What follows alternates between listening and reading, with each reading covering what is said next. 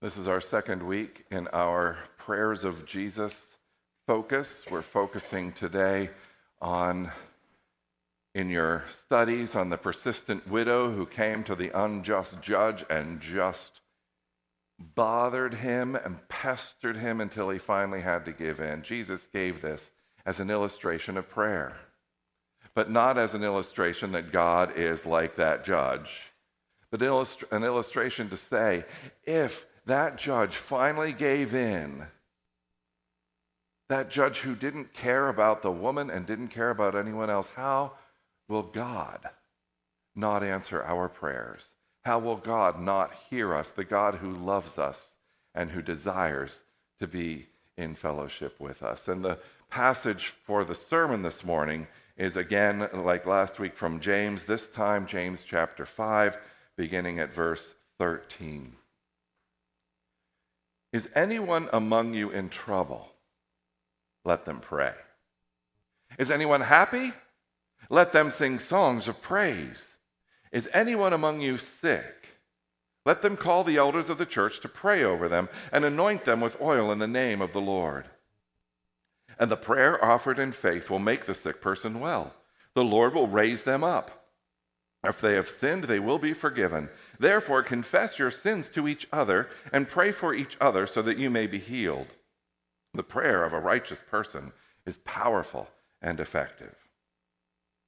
Elijah was a human being, even as we are. He prayed earnestly that it would not rain, and it did not rain on the land for 3.5 years. Again he prayed, and the heavens gave rain, and the earth produced its crops. My brothers and sisters, if any one of you should wander from the truth and someone should bring that person back, remember this: whoever turns a sinner from the error of their ways will save them from death and cover over a multitude of sins. There was a retired preacher from Westchester, you know, that big church on 202. He was the one who had that built. You may not know it. It doesn't really matter. It's irrelevant, I guess. But anyway, after he retired, invited a bunch of the younger folks from Donegal Presbytery, and back then I was one of them, to a preaching support group, and he helped us understand a little bit more about preaching. And in this time, he told us about different forms of sermons. Of course, you have the 3-point sermon, 1, 2, 3, and then everyone knows where we are. And then there's the narrative where you just tell a long story and tie it in sort of Garrison Keillor-like to a final point, or in Garrison Keillor style, maybe no point at all. This is a sermon style that I haven't used very often, but it's called the diamond. And what it is it looks at a passage from different angles to get the different facets of that diamond. So there are 4 angles through which, or we're going to look at this passage. First is the priority of prayer. Second, the people of prayer. Third, the problem of prayer. And finally, the purpose of prayer. First, the priority of prayer. This passage says, if you're sad, pray. If you're sick, pray.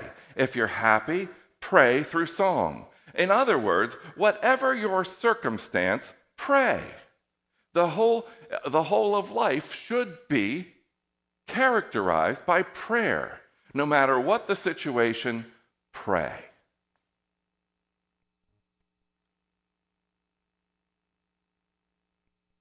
That was quick. I hope the other ones aren't that quick to get through. We'll be out of here early, and that's just not acceptable. Don't worry. The second is the people of prayer.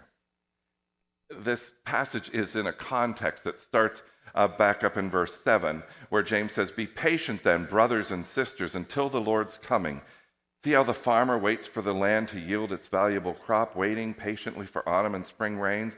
You too, be patient and stand firm." And what I want to look at there is he says, "Be patient then, brothers and sisters." He's defining the church as a family. He's saying that those of you who are trusting in the kingdom of God and the return of the Lord are a family. And you should act like a family. You should realize that you are together, and not like friends are together by choice, but you are together by God's choice, that you, the ones you love and the ones you don't, are together, one family. And it is important for us to acknowledge that. And sometimes the ones that you dislike are the ones that actually have more to say to you. As Scripture says, iron sharpens iron. They might be the one through whom God speaks to you, a message God wants you to hear.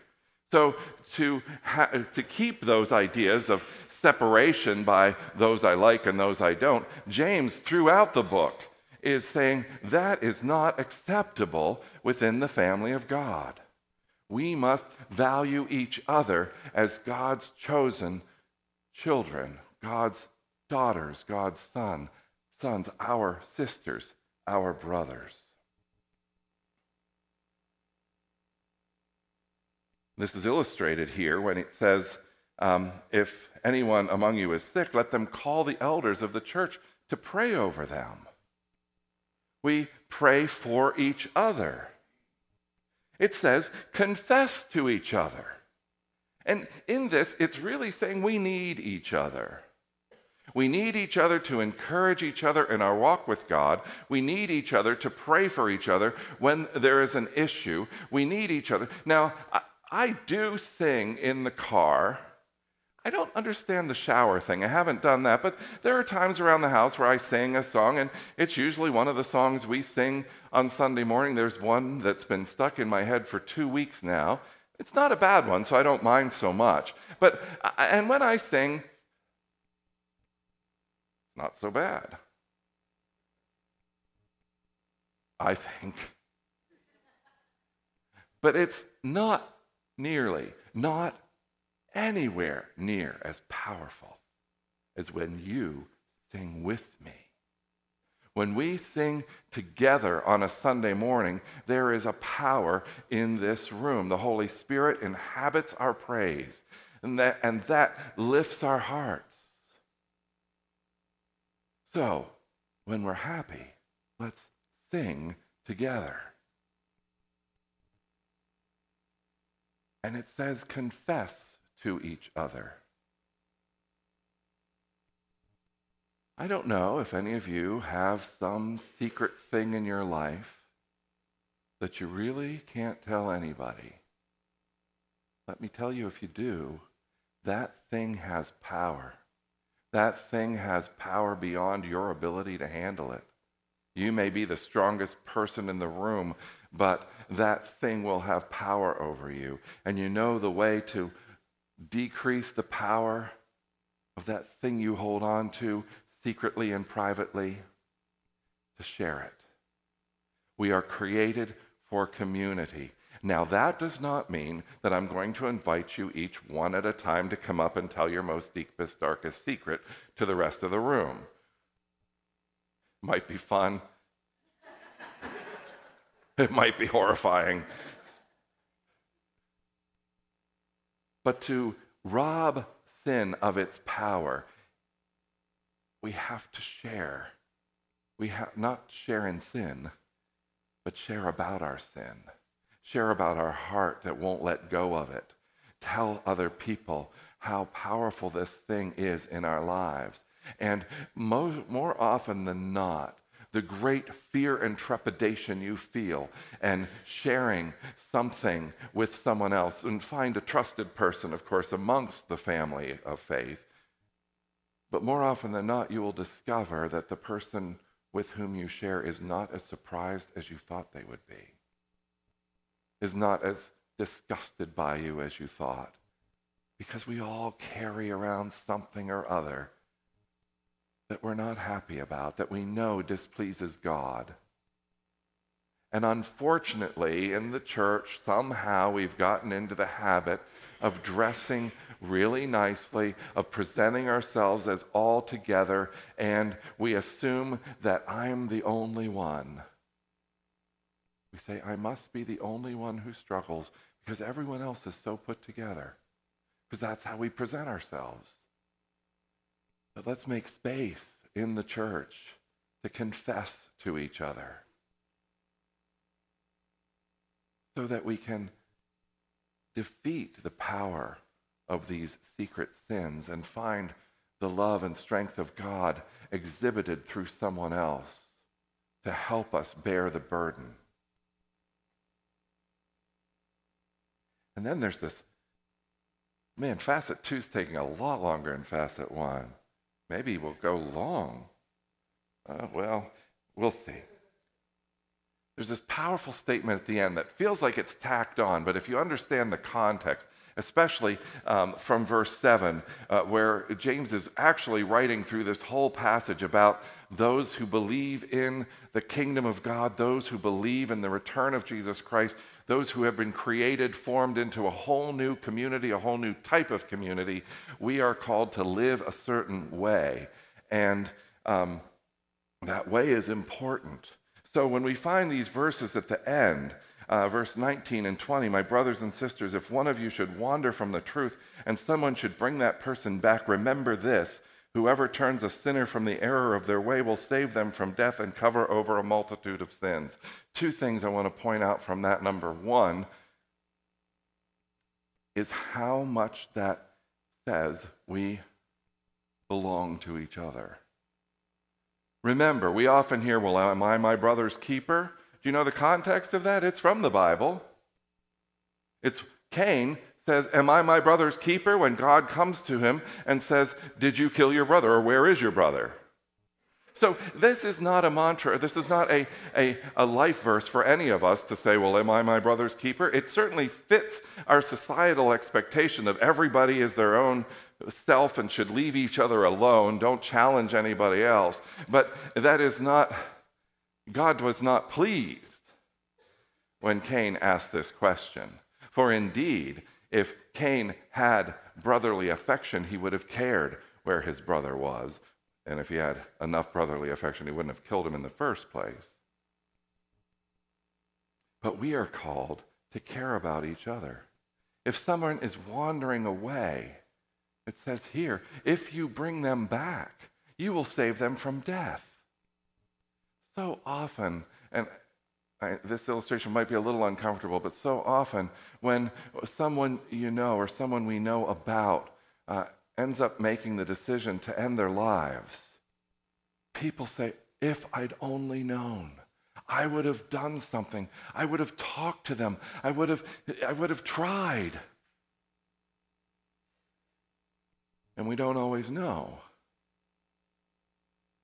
But when someone is wandering from the faith, if someone who has been active in the community of faith starts drifting away, we know. And isn't it just as important to bring them back to eternal life, to remind them of the treasure that we have in Christ, and to bring them back as it is to help someone realize the value of their earthly life? And because God has drawn us together, we are called then to reach out, to care about each other, and if someone is drifting, to draw them back. I said I was going to say two things about that. You may not remember that I said I was going to say two things. I was sort of hoping you didn't remember, but then I mentioned it, but I don't remember what the other thing is. So, moving along, oversharing. I confess, oversharing. The problem of prayer.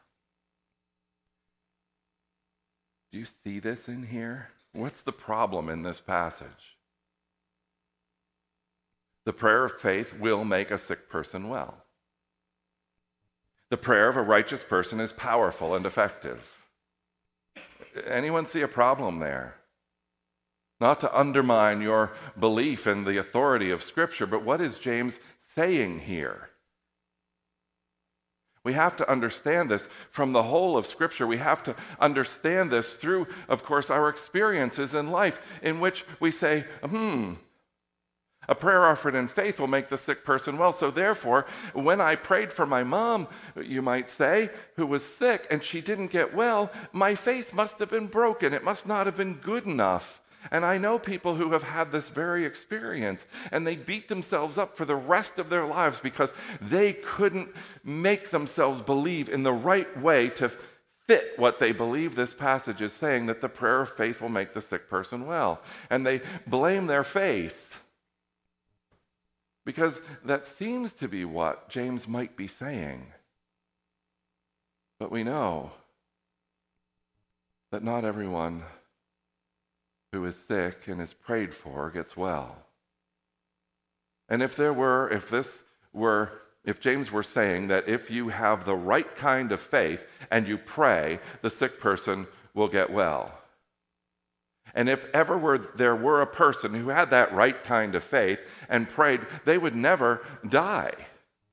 Because they would be the one who every time they pray, they're healed. And we know that doesn't happen. We know that's not how life works. So it must not be about how good our theology is. It must not be about how well we believe, although there is an important facet of that a person submitted to the will of God, that person's prayer will be heard differently, I believe. But all of our prayers are through the Lord Jesus Christ, who hears our prayers. There was a time a number of years ago, I worked in Duluth, Minnesota at the First Presbyterian Church there for 5 years, 4.5, but 5 winters, so that should count for something.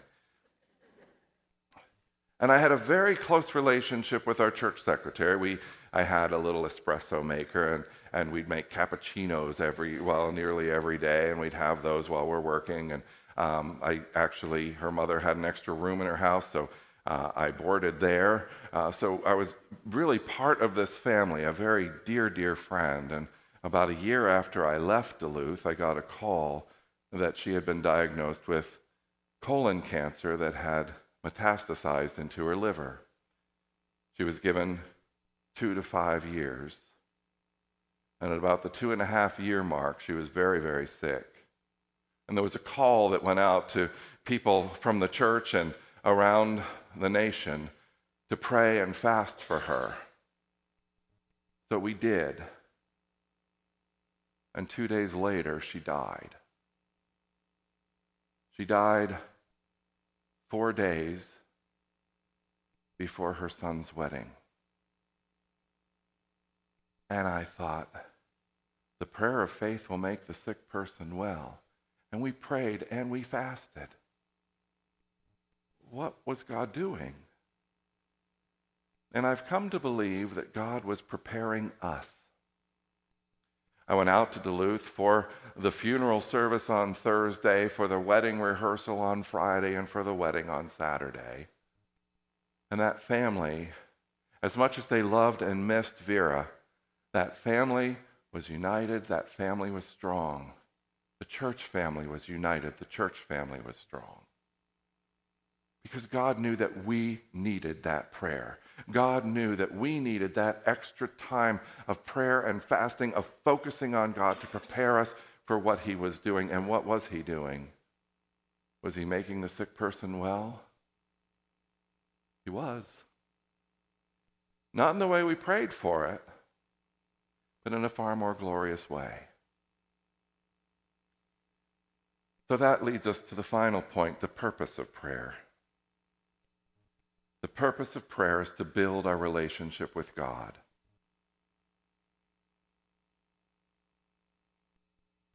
And when we look during our small group times at the persistent widow,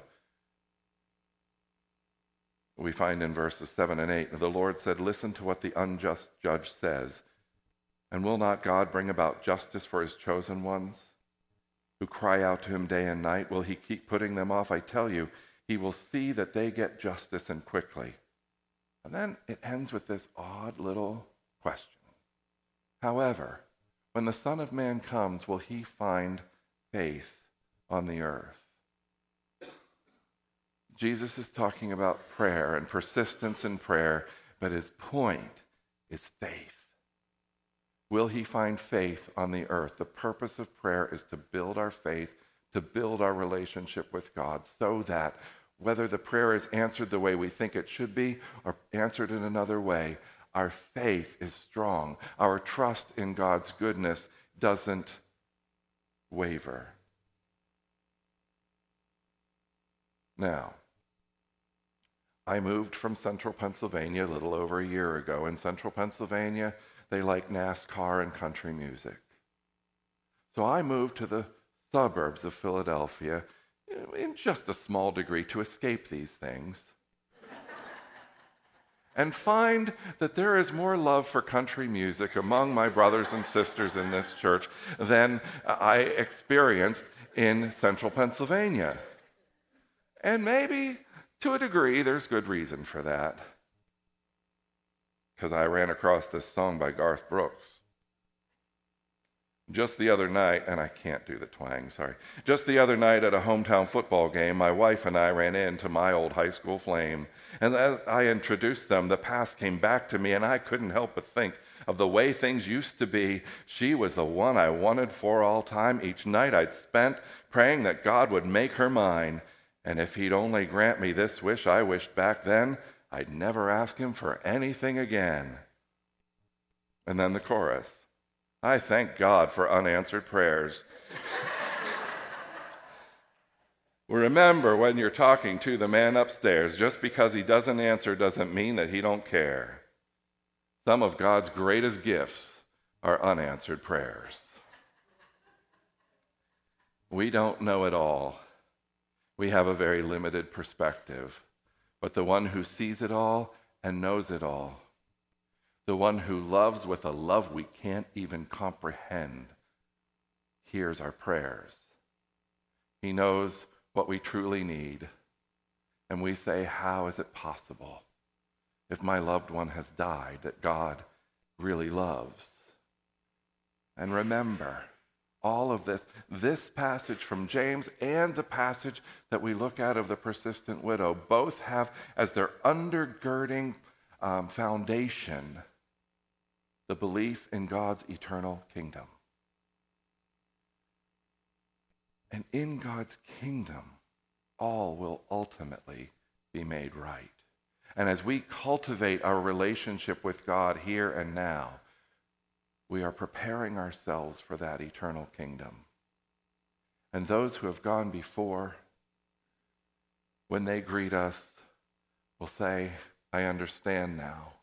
I didn't need to hold on to that because this is so glorious. Let us pray as those who are cultivating a walk with the God who loves us, who cares for us.